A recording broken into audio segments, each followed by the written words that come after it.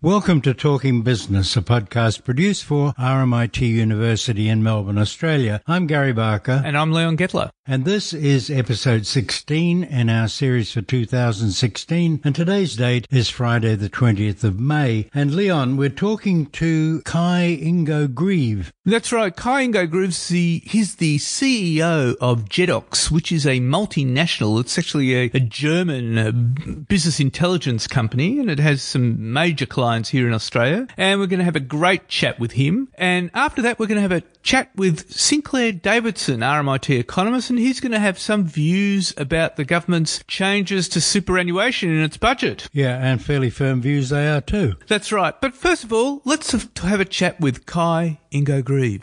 Kai, what are the main challenges now for businesses with analytics? To clearly position themselves and ensure that the analytics space is very broad and customers have a huge variety, but it's not very clear to them, what are the different vendors offering. So a very proper positioning in that space is critical, and to differentiate itself from each other, from ensuring that you are very clear with a solution proposal on the table.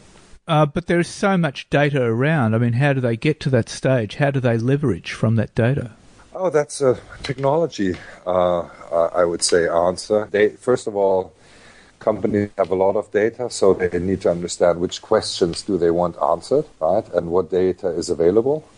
The technology needs to enable access to that data so you can really surface it and connect it with different data sources to provide answers to the questions which companies have. For example, where do I have the largest churn rate with my customers? Where do I have cross and upsell opportunities? How is the industry around me evolving, or competitors around me as an enterprise evolving? And all of that data is either available inside the organization or outside the organization in different, I would say, partly free resourcing, so that you can get data within your country of different companies which compare to you, so you can have a good comparison.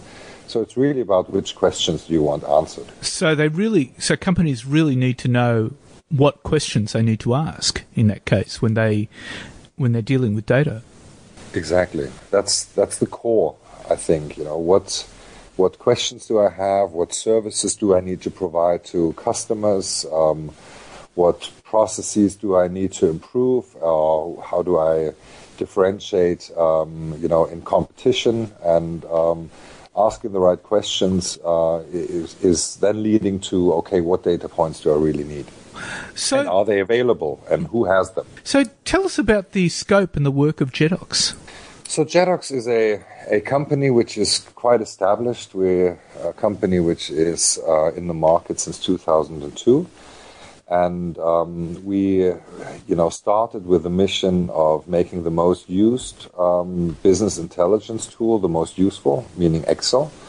So a lot of data is available in spreadsheets, and that data is hard to connect.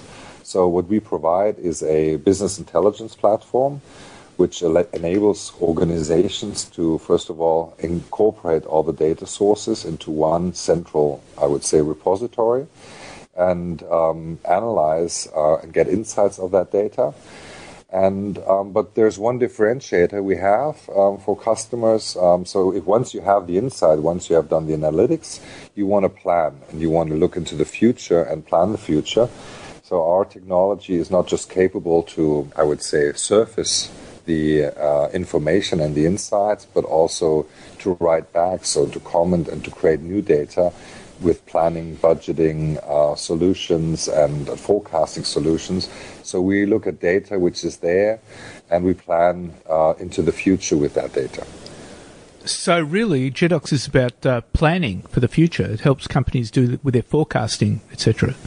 Yeah, the most use cases we have, the majority of them are not just in analytics and reporting, but also and primarily helping companies to leverage that information to do planning, budgeting, and forecasting. Exactly. So, Jedox started in Freiburg in Germany. You're based. You have operations all over the world, including Australia. Where else are you based? So we acquired Naked Data, which is one long-standing partner here in Australia, last year. We immediately after that acquisition opened up an office in Singapore. We opened up an office last year in Boston so that we can support our customers, which are also in Europe, but have operations around the world now in all time zones. So we're capable to support them across in the follow the sun approach. We have subsidiaries in France. We have staff in UK and in Germany. We are in 3 locations, and we have a huge partner ecosystem around the world, which is nearly in every country where we have opportunities. And which sectors would your clients come from? Oh, it's very broad. I think the majority of our customers are starting with implementing JEDOX mainly in the finance area. So, most companies are really starting their budgeting processes within finance, doing analytics in finance, costing solutions, etc. But we're now expanding also into different planning scenarios in marketing, procurement planning, HR planning. So everything which an organization needs to do to get planning done properly. We're quite industry averse. We have, based on our history in Germany, we're definitely pretty strong in manufacturing and retail. But we also have, large legal customers, insurances, financial services companies. So it's a very broad variety of different verticals which we're serving, either direct or majority also through specific solutions which our partners are offering. Now, one of the most fascinating things JEDOX has done is your work with Excel, and you've actually made Excel much more user-friendly. Tell us about that. So what we're doing is, we are more or less helping the customers or the users to use the tools they want. And Excel is one of the most used tools for analytics in the world. There's been a lot of, I would say, trends or, notions in the past years to eliminate Excel because it has a lot of downsides as well as it has upsides.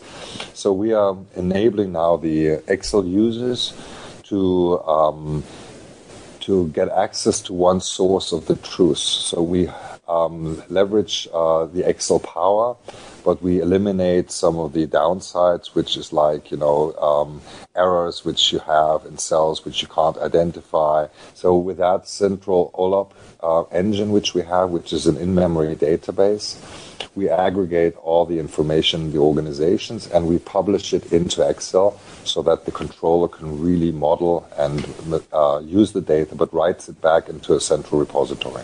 And because it's in a central repository, it means that everyone has access to it. Is that right? It's a user. You can define user rights, so everybody can have access to it. But that's what the different organizations define. Some sensitive HR data, you don't want everybody in the organization to have access to it. So you can limit the access rights, but you can definitely take advantage across the whole organization. How important is the cloud now to business analytics? Oh, very important. A lot of data is generated in the cloud, in cloud services like, for example, Google Analytics data, which is, collecting a lot of data every day around the world, Twitter streams, etc. So cloud is a very important data source.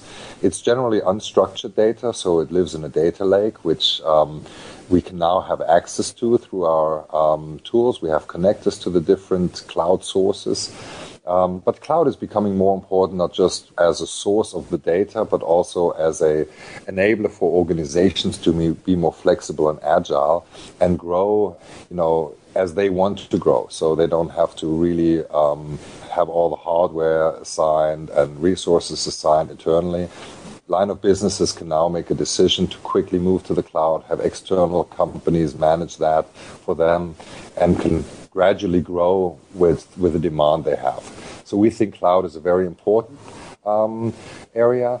The finance area is still reserved because it's a lot of, I would say, very sensitive data, but we're making sure with certifications and working with the right partners like Amazon or Azure that we really supply the right, I would say, security policies and security for customers so that they can feel confident with that. And they can have private cloud or they can have public cloud. Is that right? Yes. We offer more or less three options. We are not cloud only. So if a customer decides, I don't want to use a JEDOX solution into the cloud or in the public cloud, they can do it on premises within their own premises. So they can have a perpetual license model and use it on premise, but they can go into the public cloud and into the private cloud. So we help customers to make that transition as they want to do it, so they don't have to make an immediate decision of saying, I'll move all my data into the cloud. Now, final question. I mean, your field is quite crowded. There are many players in there. How do you distinguish JEDOX from your competitors? So I would say, first of all, we are part of the very crowded business intelligence space, but we're not data discovery, so we're not just analytics. We're analytics, reporting, and planning. So that's the one thing. So we look forward. That's one big distinction. Within the area of what is called corporate performance management, CPM, we're distinguishing ourselves very clearly from, I would say, the historical mega suite vendors by really a rapid prototyping, rapid deployment approach. So we go in very lean with a very quick result for customers so that they see immediate productivity with their solutions, so they can gradually grow within the organization. That is one differentiator.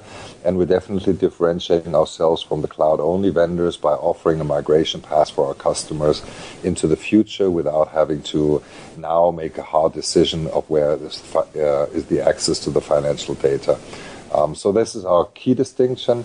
And I think that one other area where we are very strong, where we're putting a lot of innovation and development efforts into, is what we call the GPU acceleration. So when customers have to process very, very large data streams, this is quite intense with regards to memory. So Intel processors normally only support 8 parallel processors. We use the NVIDIA cards and have really adjusted our engine based on that to have 2,000 parallel processes at the same time, which allows massive data throughput opportunities. So we're very well prepared for the big data scenarios. Kai Ingo Grube, thank you very much for your time. Thanks. It was a pleasure. Thank you.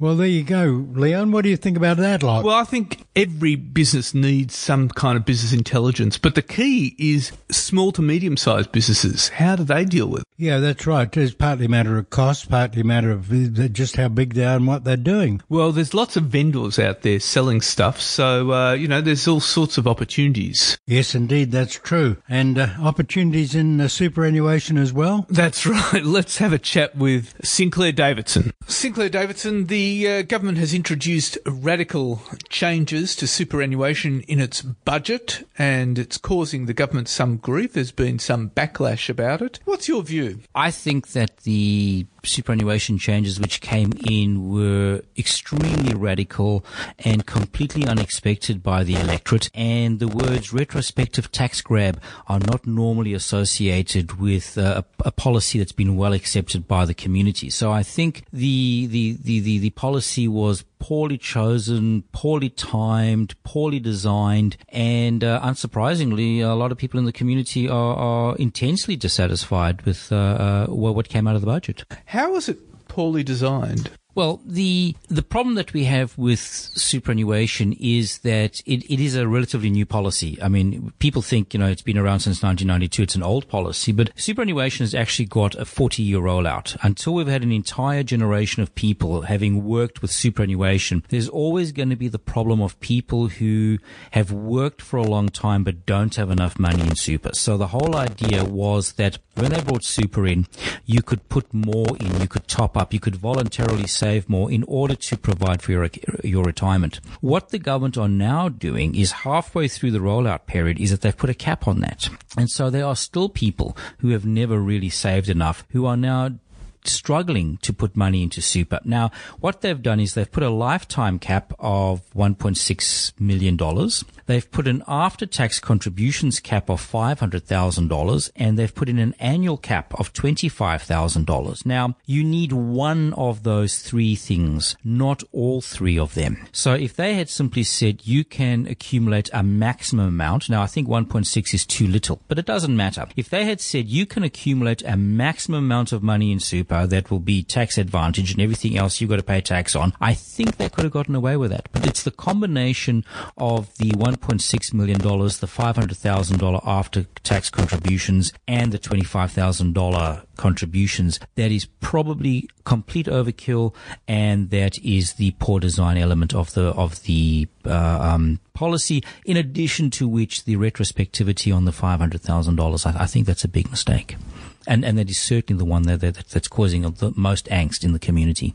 The government would argue that, hang on, this is only affecting the top 4% of superannuants. It's not affecting the broad population. So from the government's perspective, it might not be that big a political price to pay. The difficulty with that argument, and they have been making that argument, the difficulty with that argument is probably threefold. One is that we shouldn't judge policy on whether or not it only whacks a small proportion of the population. I mean, we don't have policies in other areas where we target minorities. That's kind of considered to be like poor form. The second problem that they have is that it might only affect the top 4% now, but these policies have a habit of creeping up on us and creeping into the general population. So what's going to happen is, before I get to that, the third point, of course, is that 4% are very often coalition voters. So they're actually whacking their own voters in a way straight into the hip pocket, which is going to annoy them intensely. But let me go back to the regime uncertainty,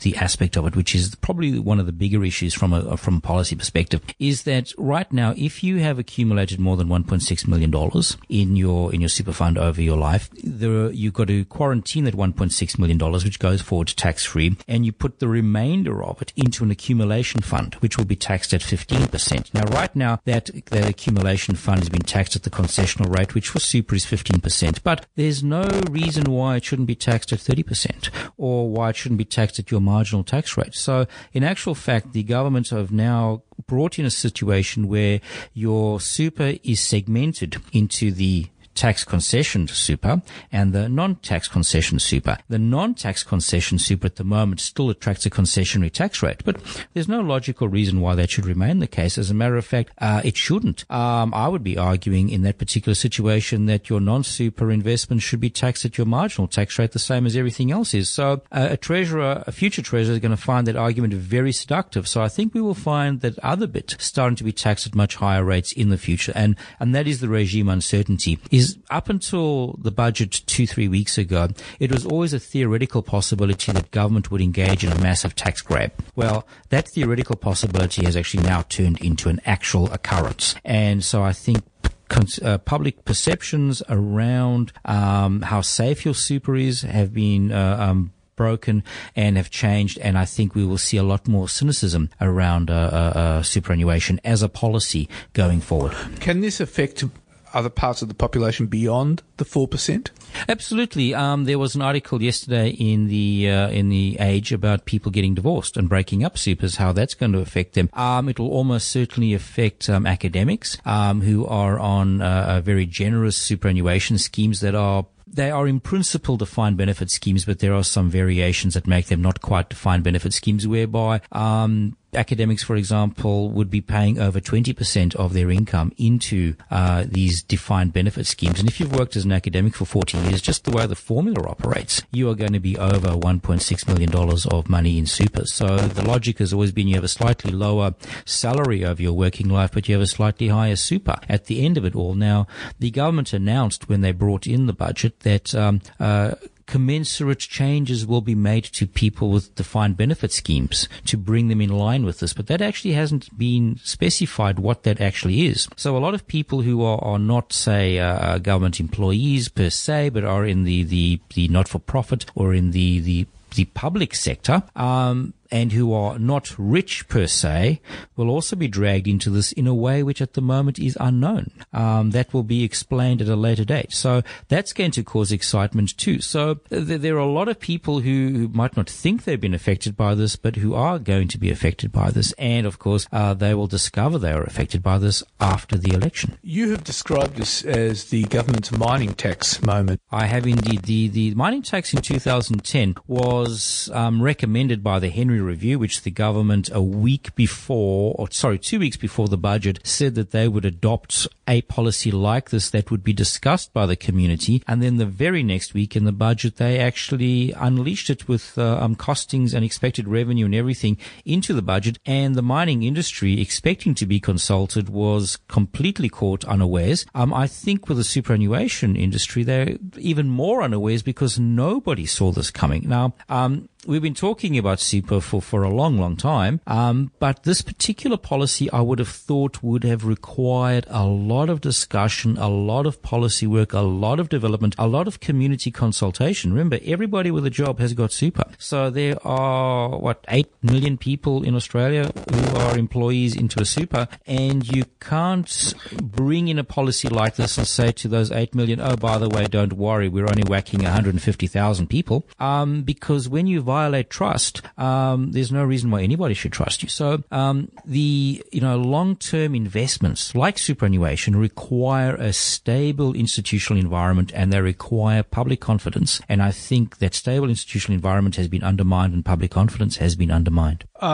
In contrast to the way the Howard government introduced the goods and services tax, because people have been discussing goods and services tax for years and years and years, so people were apprised of it. Yes, and when the goods and services tax came in, I think we'd had about 20 years of discussion. We'd already fought one general election over the issue.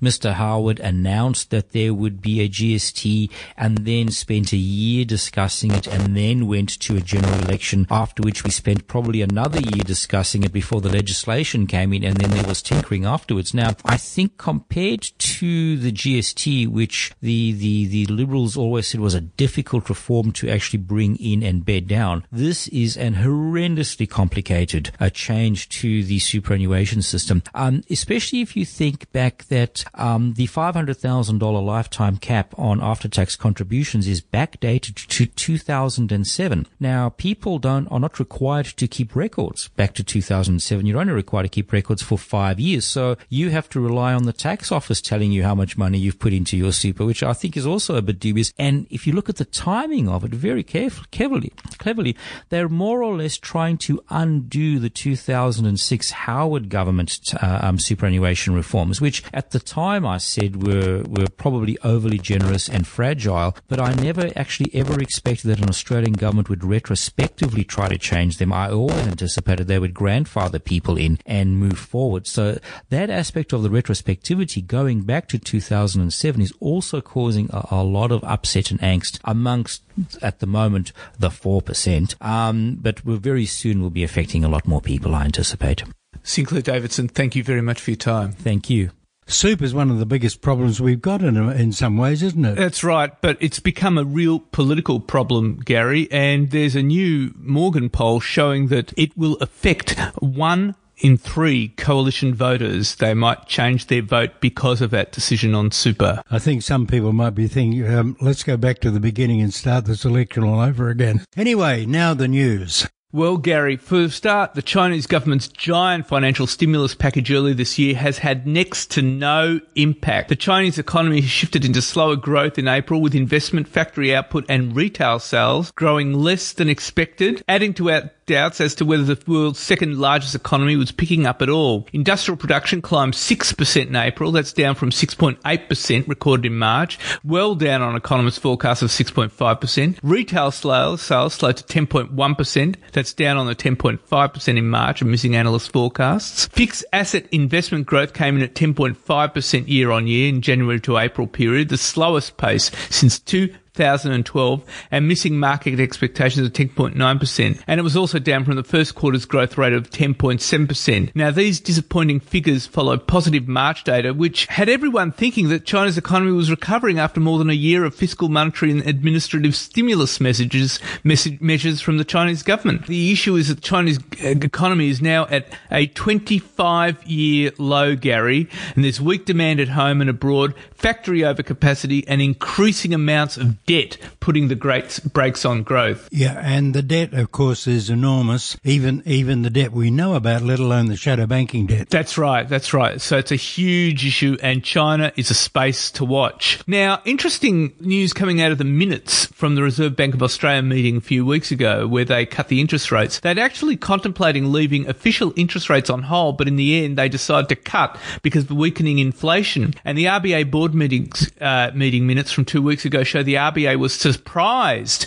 that inflation was weaker than forecast, and the minutes noted broad-based softness in price and labour signalled less momentum in domestic inflationary pressures than had previously been expected. And these minutes show the RBA discussed leaving rates untouched until they had more evidence. And the balance of evidence, however, suggested they had to cut. Now, the RBA's first interest cut in a year has sparked market speculation of another rate cut in June, but analysts reckon the RBA might wait until the next CPI report, which is due in July 27. And most economists polled by Bloomberg anticipate another 25 basis point rate cut at the board's August meeting. One has to say or wonder whether it'll do any good anyway. The other significant thing for the Australian economy is the benchmark 10-year Australian government bond yield has crashed to its lowest level in 141 years on expectations that more cuts to official interest rates are coming. Investors relying on revenue from bonds and other fixed income investments, these are self-funded retirees, managers of long-term liabilities such as insurance companies and annuity providers, they're the biggest losers. And Australia's 10-year bond is the latest to enter unprecedented territory that follows similar record lows in Germany and Japan 2 months ago. And the reality is we've had surging demand for bonds around the world being driven by a global reevaluation of expectations about the US Federal Reserve rate hikes and a sign of deflation in Europe and Japan. And at the same time, cheap credit has cushioned the burgeoning debt of many advanced economies. And the trend is set to continue in Australia, where the Reserve Bank has been forced to cut the official cash rate to a record low of 1.75% to maintain downward pressure on the currency. And since the last board meeting 2 weeks ago,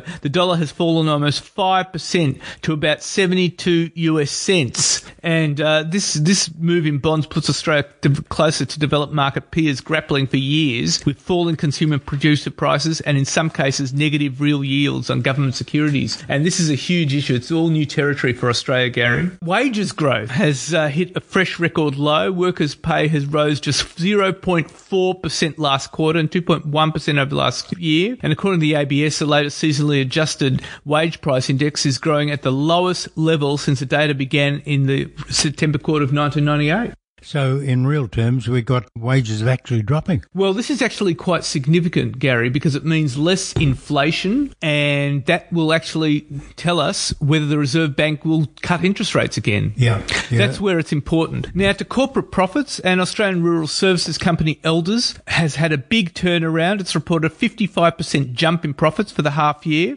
as part of its turnaround strategy following a period of losses, and Elders has reported statutory net profit rising to $24.6 million. That's well up on the $15.9 million in the previous corresponding period, and that's driven in part by higher cattle prices. In the 12 months through to March, Ausforex's net profit fell 10% to $21.8 million. Drilling services firm Boart Longyear narrowed its first quarter loss to US $61 million. That's about 83.6 million Aussie from US $71 million a year ago.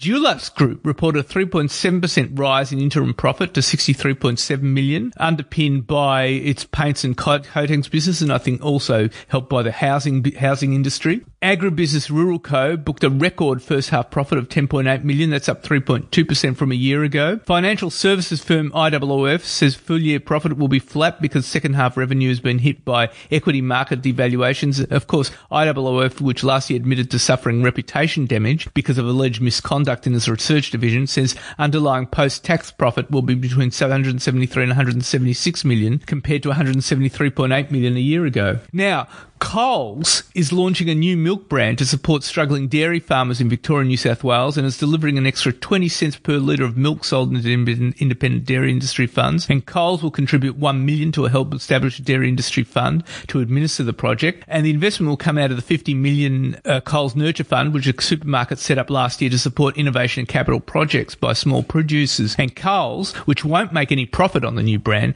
expects it will be on the supermarket shelves in 3 months. And at the same time, the Victorian government has set up a task force to find ways to support struggling dairy suppliers. But farmers, Gary, are really dubious because Coles started the milk wars years ago when it slashed the price of private label milk to $1, and it's still making money on it. Yes, indeed it is. And of course, it's a big come on for buying other stuff when you go to the supermarket. That's right.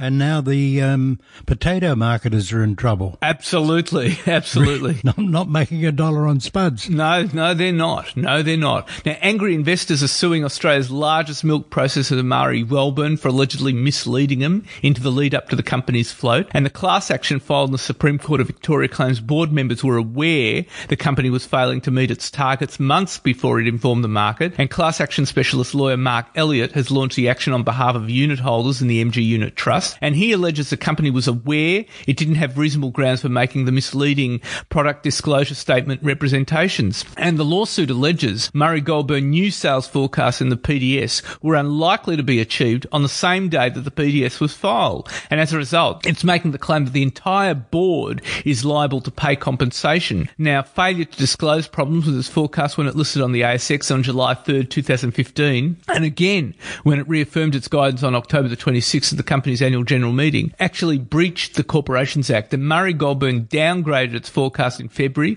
and again in February 26 and again on February 27. It had forecast a net profit of $89 million, and according to its latest update, the company is looking at a net profit of $39 million to $42 million for 2016 financial year. And MG Unit Trust shares have actually been hammered by investors. They've plunged more than 60% since the start of this year, and that included a 42% slump from $2.14 to $1.24 on the day of the second downgrade. Problem, eh? I think they're in serious trouble. Serious strife. Yeah. Quite apart from the milk glut.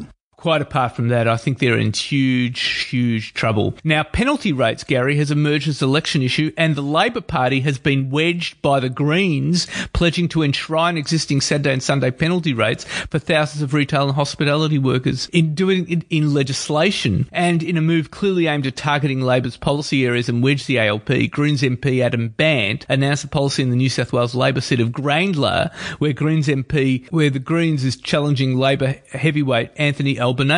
And Labor opposes reducing Sunday penalty rates, but it's also waiting on a decision from the Fair Work Commission to be handed out before the election on July the 2nd. And opposition leader Bill Shorten says he'll accept the Commission's decision. He's ruled out legislation protecting Sunday penalty rates, and he's warned the Greens their position is risky because if you leave that in the hands of the government, they can do anything. True, and probably will. But what's interesting, Gary, is the Australian Manufacturing Workers Union and the Electoral Trades Union has rounded on Shorten over penalty rates, and they demanded they be protected by any means necessary, and they're backing the Greens to enshrine the overtime rates in law. Yeah, all of which probably means that more cafes and small businesses will go out of business. Now, in a bid to win back rural voters, the federal government has shelved its controversial backpackers tax, but rural groups and politicians reckons it fails to end the uncertainty the impost has created for tourism and farmers, and they're telling the government to scrap it. Now, Assistant Treasurer Kelly O'Dwyer said the tax of 32.5 cents in every dollar earned by seasonal foreign workers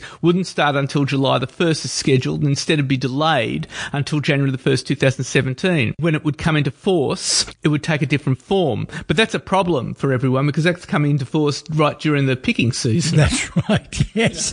So doesn't Canberra understand the seasons? No, it doesn't. And the tax introduced by former Treasurer Joe Hockey was forecast to raise $540 million during its first 3 years. Now, that delay is going to cost the budget $40 million. And the tax is anchored farm, tourism and hospitality groups who rely on seasonal labour. You can't get Aussies to do that sort of work. No, And you need the backpackers. That's right. And rural Liberal MPs and Nationals have told the government to scrap it completely. And opinion polls show it's going to be a tight election race. And there's a lot of anger over the tax targeting backpackers who currently only pay tax on earnings above $18,200. So the government shelved the tax. But everyone's saying that doesn't go far enough because it's going to reappear during the harvest season when it's needed the most. Real problem, isn't it? I think it is. Here we are depending on agribusiness and people are trying to mess about with the pay rates there. It's just another example of this government's inept campaign. Knee-jerk all the time. Really, really bad. Better planning would be helpful. Now, and that's it for this week, Gary. And next week we have a great interview with